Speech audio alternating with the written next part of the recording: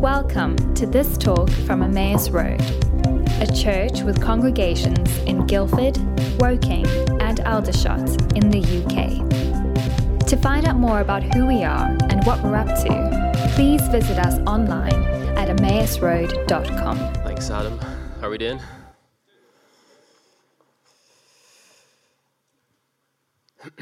On the day of Pentecost, the Apostle Peter stood up before the crowd, accused of drunkenness, and offered an impassioned, spirit-empowered speech to try and explain to the people what was going on.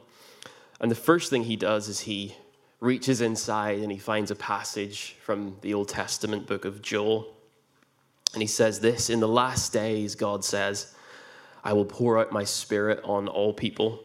Your sons and daughters will prophesy. Your young men will see visions. Your old men will dream dreams. Even on my servants, both men and women, I will pour out my spirit in those days, and they will prophesy. I will show wonders in the heavens above and signs on the earth below, blood and fire and billows of smoke. The sun will be turned to darkness and the moon to blood before the coming of the great and glorious day of the Lord. And everyone who calls on the name of the Lord will be saved." As I said, this is Peter trying to explain to the assembled crowd what was happening, the Spirit of God filling people before their very eyes. And what he then does is he links what is happening to the very recent death and resurrection of the man Jesus mere weeks prior to this. And he then goes on to quote the words of David from Psalm 16. He says, "I saw the Lord always before me. Because he is at my right hand, I will not be shaken.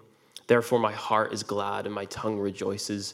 My body also will rest in hope, because you will not abandon me to the realm of the dead.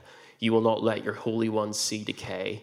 You have made known to me the paths of life. You will fill me with joy in your presence."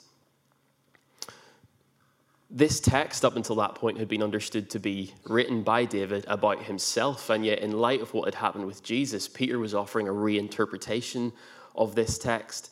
And his logic was very simple. David was dead. David's tomb was a well-known location for them.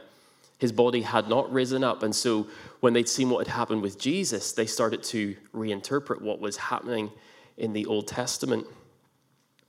We say Old Testament, of course, to them it was just Scripture. He then goes on to quote from Psalm 110, further pointing to the exaltation of Jesus. His speech on Pentecost is filled with explicit quotes from Scripture. In Acts 7, a little bit later on, we read about the Apostle Stephen, a man that we are told to be full of grace and power, who spoke with wisdom and with the Spirit. And he's going around doing what Peter did, like reinterpreting Scripture in light of what had happened with Jesus. And so he's dragged before the Sanhedrin, which is the highest court, and he's charged with blaspheming both the temple and the law of Moses. Now, Stephen knew in that moment, if he stayed true to what he had been preaching, his violent death lay moments ahead of him. And yet we read that he was calm and his face actually appeared like that of an angel. He then gives a long speech, one of the longest in the New Testament, again trying to explain what was happening in their time. And in doing so, he quotes extensively from Genesis, from Exodus, from Deuteronomy, from Amos, and from Isaiah. Now, correct me if I'm wrong, I don't think he was unrolling scrolls before the Sanhedrin. I think he knew this stuff. And I also don't think, of course he was filled with the Spirit. I don't think the Spirit of God sort of put him into some sort of trance and just started speaking Scripture that he had never read before. I think the Spirit gave him courage, but I think Stephen knew this stuff inside deeply already. The book of Acts then ends with the Apostle Paul under house arrest in Rome, teaching and preaching about Jesus, seeing people becoming followers of the way, but still seeing many reject what he was saying. And at the very end of Acts, if you look in your Bible, you'll see that Paul quotes from Isaiah chapter 6, "Go to this people and say, you will be ever hearing but never understanding," etc. The passage from Isaiah. And then, of course, in the writings left to us by Paul, which make up a huge chunk of the rest of the New Testament, Scripture just drips from everything that he says, right? There are, of course, many explicit quotations, but there's also even more implicit allusions that they're kind of lost on us because we're not intimately familiar with the Old Testament in the way that someone like Paul was. This stuff was very deeply inside. And all of these people, so Peter, Stephen, Paul, were modeling what they knew, of course, to be true of Jesus himself. The four Gospels paint Jesus as many different things, but one thing they all consistently do is show him to be someone who knew the Scriptures like the back of his hand. Some of the more well-known examples include when he stands up in the synagogue and he unrolls the Isaiah scroll. I like to think he did that just for dramatic effect. I think he probably knew it off by heart, but it looks better to unroll the scroll, doesn't it? Wish we had scrolls. And he says, the Spirit of God is upon me because he has anointed me to bring good news to the poor. You know the passage. His temptation in the wilderness, 3 times Satan tries to tempt him, and 3 times what does Jesus do? He quotes Scripture. He could have presumably done something much more miraculous and impressive and powerful, but all he does is speak the words that have come from the mouth of God. Man shall not live by bread alone, he says, but by every word that comes from the mouth of God. That's how he fights temptation in the wilderness. And then at the moment of his death on the cross, Jesus again quotes, this time from Psalm 22. Now, why am I going to such lengths to show you how much Old Testament there is in the New Testament? Well, right from the start of Christianity, including, or perhaps especially by its founder himself, Scripture has played an absolutely crucial role. If you look at the picture that's going to come up on the screen now, this is a visual depiction of over 63,000 internal references within the Bible, like self-references. Of course, some of those are explicit, like the ones that I have just talked about, but lots and lots of those are allusions that perhaps only scholars who read Hebrew and Greek can fully appreciate and understand. But suffice to say, that's a pretty incredible stat, isn't it? And that's a conservative estimate. Some people would say there's actually many more, but 63,000 sounds like a pretty good place to start to me. And you can see the line in the middle at the bottom depicts between the Old and the New Testaments, and then the color indicates that the distance between the references. So time and time again, and bear in mind that the Bible was composed over a very long period of time, but time and again, the people of God are a people of Scripture. They constantly come back to it. They constantly quote from it. They use it to understand what is unfolding, what is happening. They use it to shape their worldview. And so in this series so far, we've been looking at the hallmarks of the church. We've looked at being a people who are empowered and filled with the Spirit of God, being a people who are full of love for one another, who have cultivated hearts that genuinely know how to love others well. We've talked about people who know how to pray boldly. And last week, we thought about what it means to see lives changed by sharing the gospel. Today, our session is standing in the story, and very simply, I just want to remind us of the call to be a people of Scripture, a people saturated with the words of God. I'm sure many of us watched the coronation of King Charles earlier this year. I half watched it. I was wrestling a 3-year-old at the same time, so some of the details are a little fuzzy. But I do remember being struck by one part in particular, the first gift. Does anybody remember what the first gift that is given to him is? Coronation Bible, right? This very luxurious, impressive-looking Bible that was specially made for his coronation. And it struck me the words that were spoken to him as it was presented to him. We present you with this book, the most valuable thing that this world affords. Here is wisdom. This is the royal law. These are the lively oracles of God.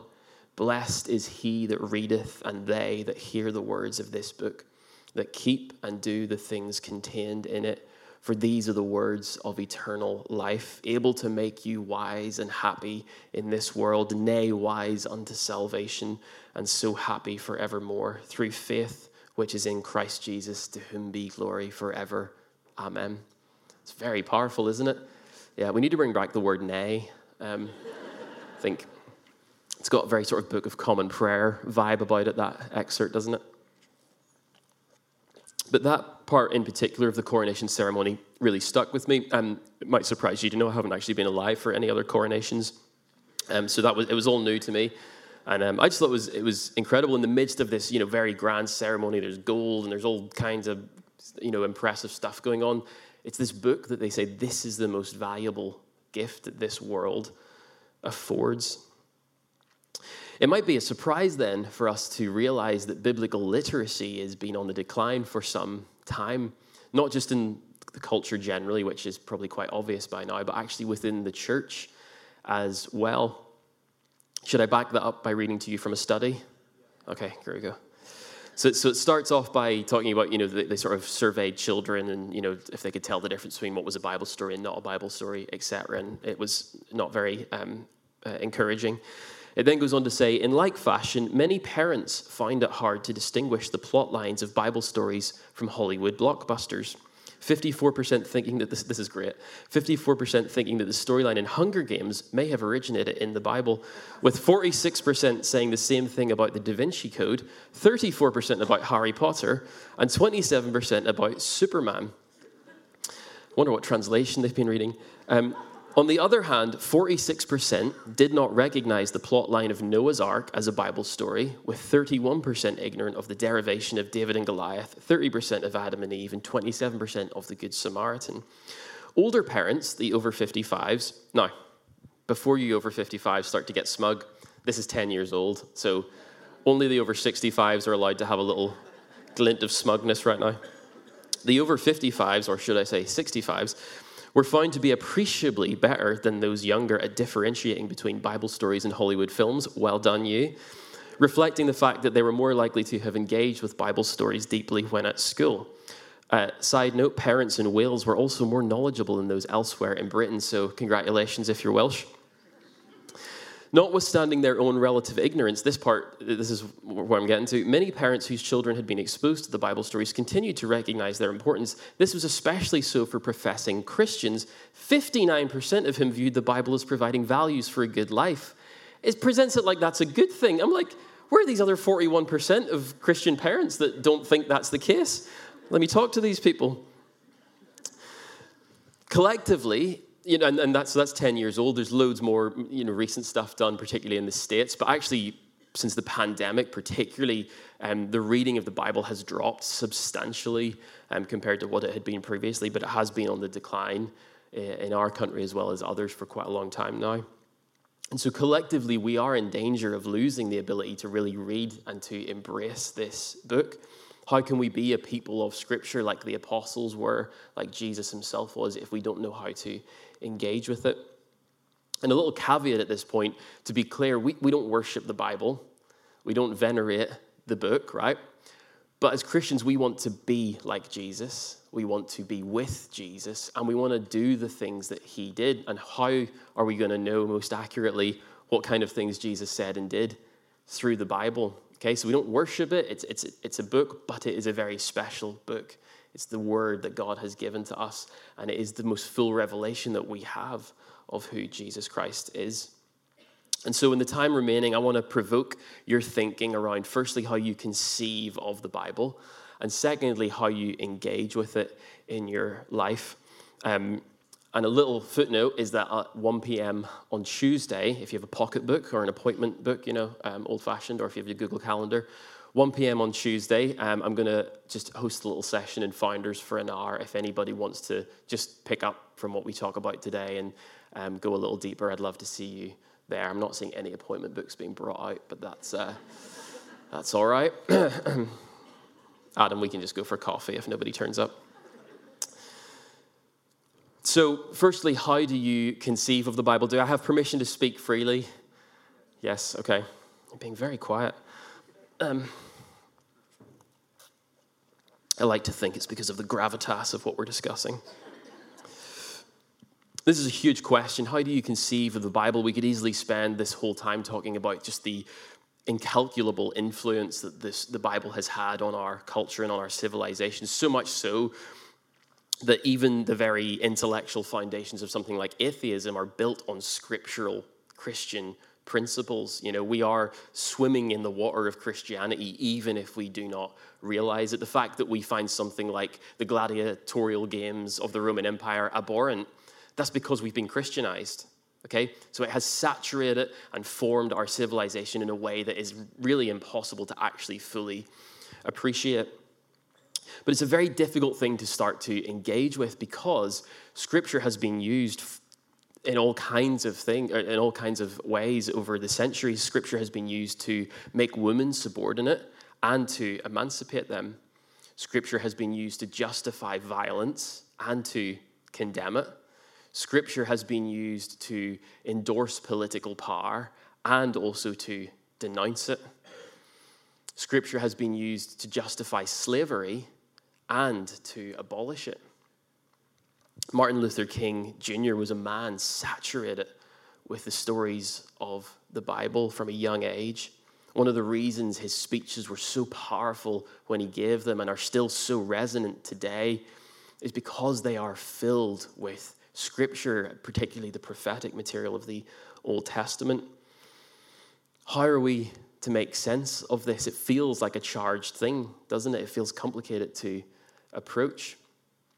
And we have extremes, even within the church. One extreme now is kind of total deconstruction, where the Bible has been dissected, and because of the way that we want historical works to be, or the way that we look for information. Now, the Bible has basically been reduced to just a bunch of texts that are, they've got some nice poetry in them, but that's kind of it. It doesn't really have anything else to say to us. And perhaps on another extreme, we have what you could call biblical fundamentalism, which takes a very black and white view of the Bible. There's not really any room for nuance, and often that view is used to subjugate others and can cause all kinds of harm. You have these extremes, and we all are probably somewhere in the middle, and we maybe lean one way or the other. And what I want to do at the minute is just try to provoke you to think around where you might be at the moment. So, we must find a path through the extremes. I want to offer 3 thoughts that I think are really helpful as you begin to think about how you conceive of Scripture. The first is this: the Bible is ancient. I want you to think for a moment of the year 5000. Okay, 3,000 years approximately ahead of us. What do we do in the year 5000? What kind of food do we eat? What kind of clothes do we wear? What kind of homes do we live in? What kind of music do we listen to? If you think you have any idea, let me tell you, you are wrong. You have absolutely no idea. It's so far away. I mean, 30 years ago, we didn't have Wi-Fi or iPhones, for goodness sake. Think how much the world has changed in 30 years. Now try to track that out over 3,000 years. Now become cognizant of the fact that that is approximately the same distance away from us as King David. Okay? He lived approximately 3,000 years ago. Now, of course, history is different from the future. We can know some things about, maybe what they wore, what they ate, all of those kind of things. But it's very difficult for us to really step into the worldview of someone that lived that long ago, no matter how hard we try, and no matter how good our historians get. These people were different from us. The way they thought of everything would have been very different from the way we think about it. And so, why do I say this? Well, we must respect the distance.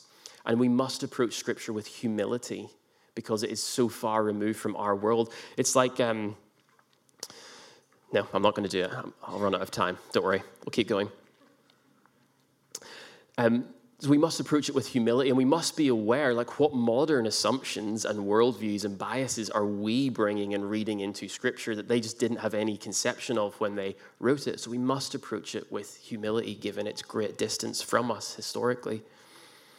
The second thing that I think is helpful as we begin to conceive of Scripture is to say that it is ambiguous. Ambiguous might sound like a loaded word, but it just means something that is open to more than one interpretation.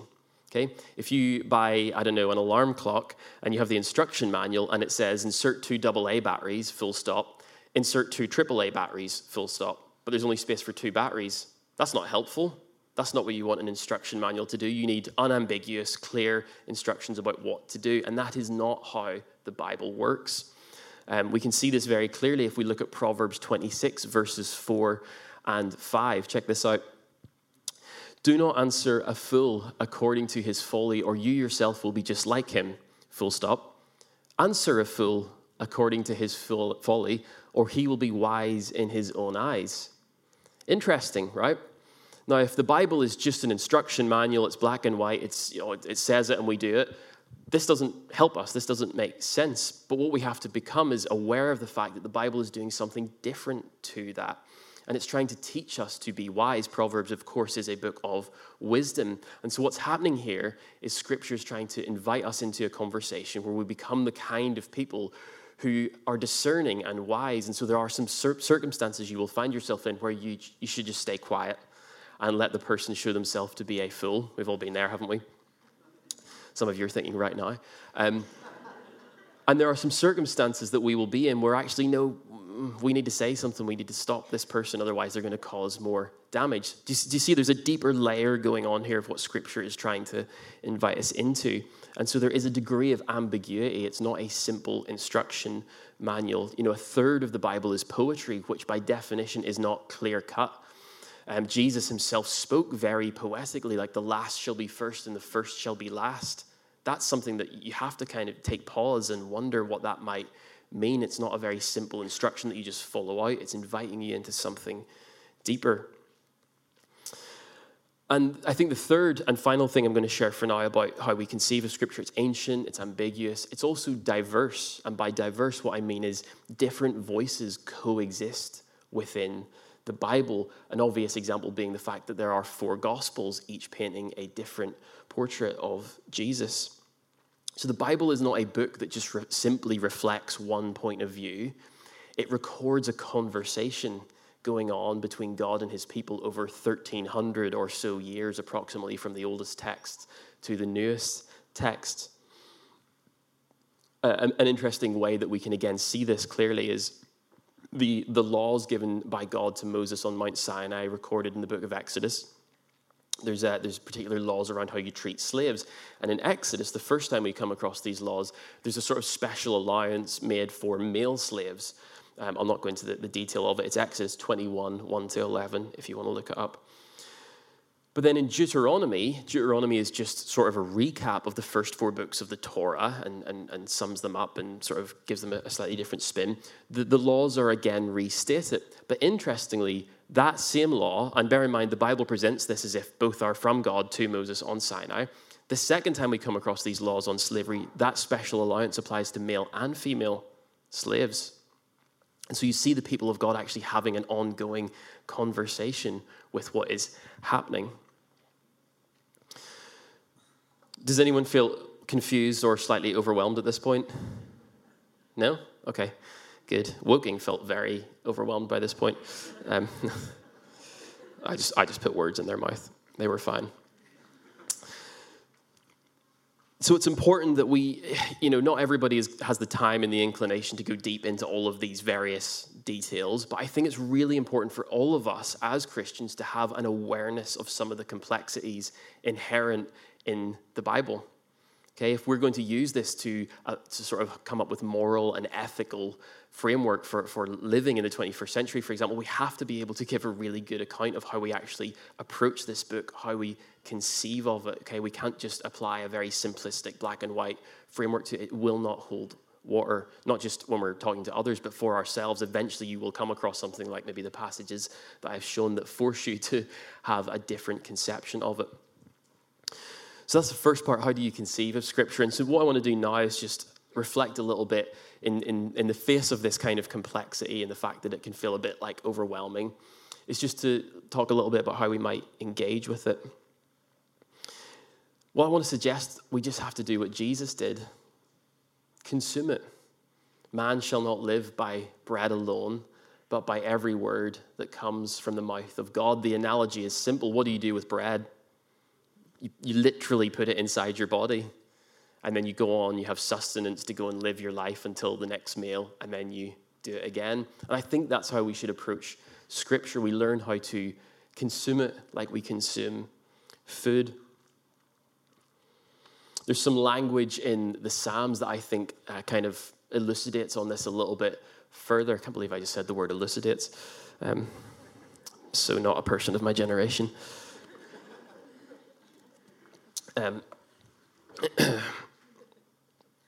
Still a tail end chuckle there. I'll just let it play out.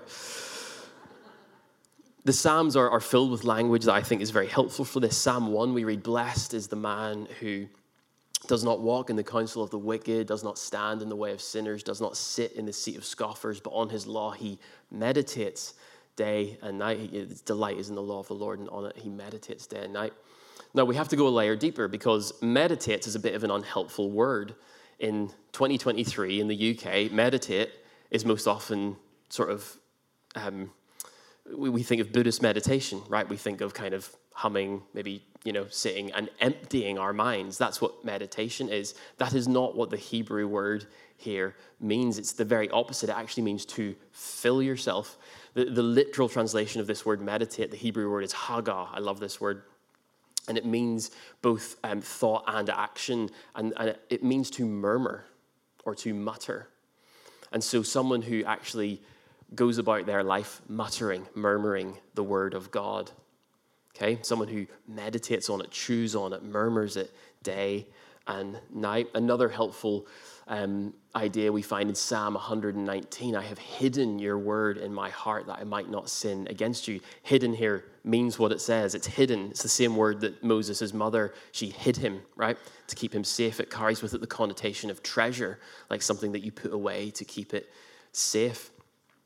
How do we become a people who have hidden the word of God in our hearts, just again as we have seen the apostles and Jesus being people who did that? And this is where we bump into one of the limitations of our day and age. Does anyone know what I mean by like choice paralysis? Okay? You will experience it very quickly if you open Netflix and try to find something to watch, because there's about 4 million programs being produced at any one time at the moment. If you want to buy some curtain hooks, just go onto Amazon. It's a simple matter of sorting through about 617 variations of curtain hooks before you'll find just the right one for you.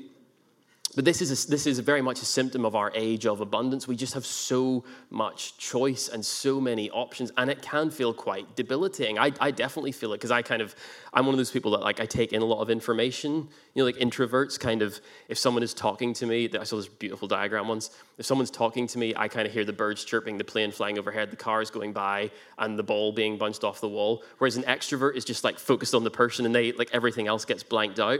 I'm the former, and so I get overstimulated by stuff, and so I find all the information, all the options a little bit debilitating. And so how are we to be the kind of people that hide the word of God in our heart or chew on it, meditate on it when we're faced with so much noise? Well, I want to suggest we kind of just pick something. We know how to commit to something. Reading through the Bible in a year is great to do, I think, if you can manage that every so often. But I don't think it's the best way to go about this, because it's very difficult to go adequately deep into something when you're trying to get through it so quickly. I don't know if you ever found Thursday morning, you're just trying to get to work and you're reading through half of Jeremiah. That's not how Scripture is meant to be read. You will not be the kind of person who hides the Word of God in your heart. So instead, you must start small and start slowly, and learn how to store the Word of God in your heart. Well, I had a thought this week. It maybe doesn't make sense to anyone else, but it makes sense to me. But one of the ways I think of the Bible is an access point to reality. And so, who knows, right? When the children step through the wardrobe in Narnia, they step into an imaginary world. But how much more vivid and real is the world that they step into than the one that they left behind? Right? It's the real world. Now, please hear me in this analogy. I'm not saying Scripture is a fictitious world that we step into, but it is we're stepping into a different reality, one that is in many ways more vivid and more real than our daily lives, just the humdrum of going about living. And T.S. Eliot, the poet, has this beautiful line. He says, "Humankind cannot bear very much reality." And it struck me as I wonder if that's why sometimes I find it I can't deal with the whole Old Testament and what I have to pick one little piece, and I have to learn to chew on it and meditate on it and hide it in my heart. I shared this. I'm just going to have to name this because you'll say I'm just reusing material at this point. But I didn't do this the talk earlier. Does anyone remember the talk I did on memorizing Psalms? Okay, I'm going to repeat myself a little bit here, but I think it's worth it. I didn't do it in Woking, and I didn't want to cheat them out of it.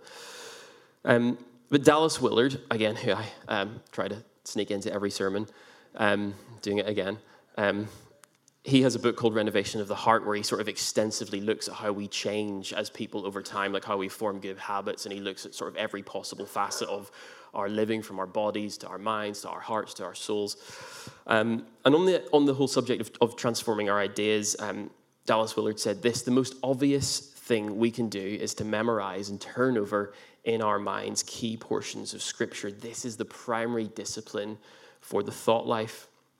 He goes on to say, not just odd verses, but longer passages. We need to know them like the back of our hand. And this is where I hear this beautiful sort of fatherly voice encouraging us. If you think this is impossible for you, think again. You can remember all sorts of things, and you can remember Scripture too. As you do, your mind will be filled with light, and your life will be reoriented around God, because you're choosing to focus on Him and are spending effort on this permanently worthwhile activity. The challenge for me today is very simple. Perhaps you already have a well-established habit of reading the Bible and engaging with Scripture, but see today as an invitation to go further. How do you become someone who hides the Word of God in your heart? How do you become someone who haga, right?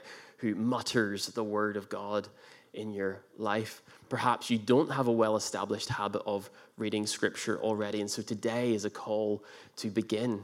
Right? One of the beauty, like the other side of the coin, is that we have so many options to engage with Scripture now. So if you would prefer to listen to it, if you prefer to watch amazing videos on YouTube with animation, any translation that might suit you, there's so many options that there's something that will work for everyone. Just don't get distracted by all the other options once you've picked one that does work for you. And so we need to be aware of the complexity of Scripture. You don't have to go and get a degree in any of that stuff, but I think it's really important that we have an understanding at this point in history. Like, there is a lot that has gone before us, and we need to be aware of how charged this issue can be. We need to be aware of how fraught with kind of complexity it can be, so that we are better able to conceive of how we actually engage with the Bible. But we should not let that put us off, okay? I've spoken to people who just feel like they're so discouraged by all of that complexity, and they don't want to, perpetuate any other wrongdoing. They just kind of don't really know how to engage with Scripture. So I want to encourage you, we have to find this middle road, okay? Not being put off by the complexity, but being the kind of people, just like Jesus and the apostles, whose lives are just saturated with the words of God. Man shall not live by bread alone, but by every word that comes from the mouth of God. And of course, God speaks to us in other ways. We believe that very firmly here at Emmaus. But the Bible is the main source that we have. It is where we read the words of God that have sustained His people through many centuries now. And so in an age of declining biblical literacy, in an age where we are struggling more and more to focus and to have the attention span to engage with something like Scripture, let us be a people who are marked by Scripture, who hide it in our hearts, because that is how we will become people who pray more boldly, become people who have a heart for hospitality in a more deep way, people better able to know the will of the Spirit of God because we see what He has done before and we fill ourselves with it, and people who know how to share the gospel in a more powerful way because we filled ourselves with these words. We're not just making it up on our own terms, we're filling ourselves with this time-proven words of God. Can I pray for us?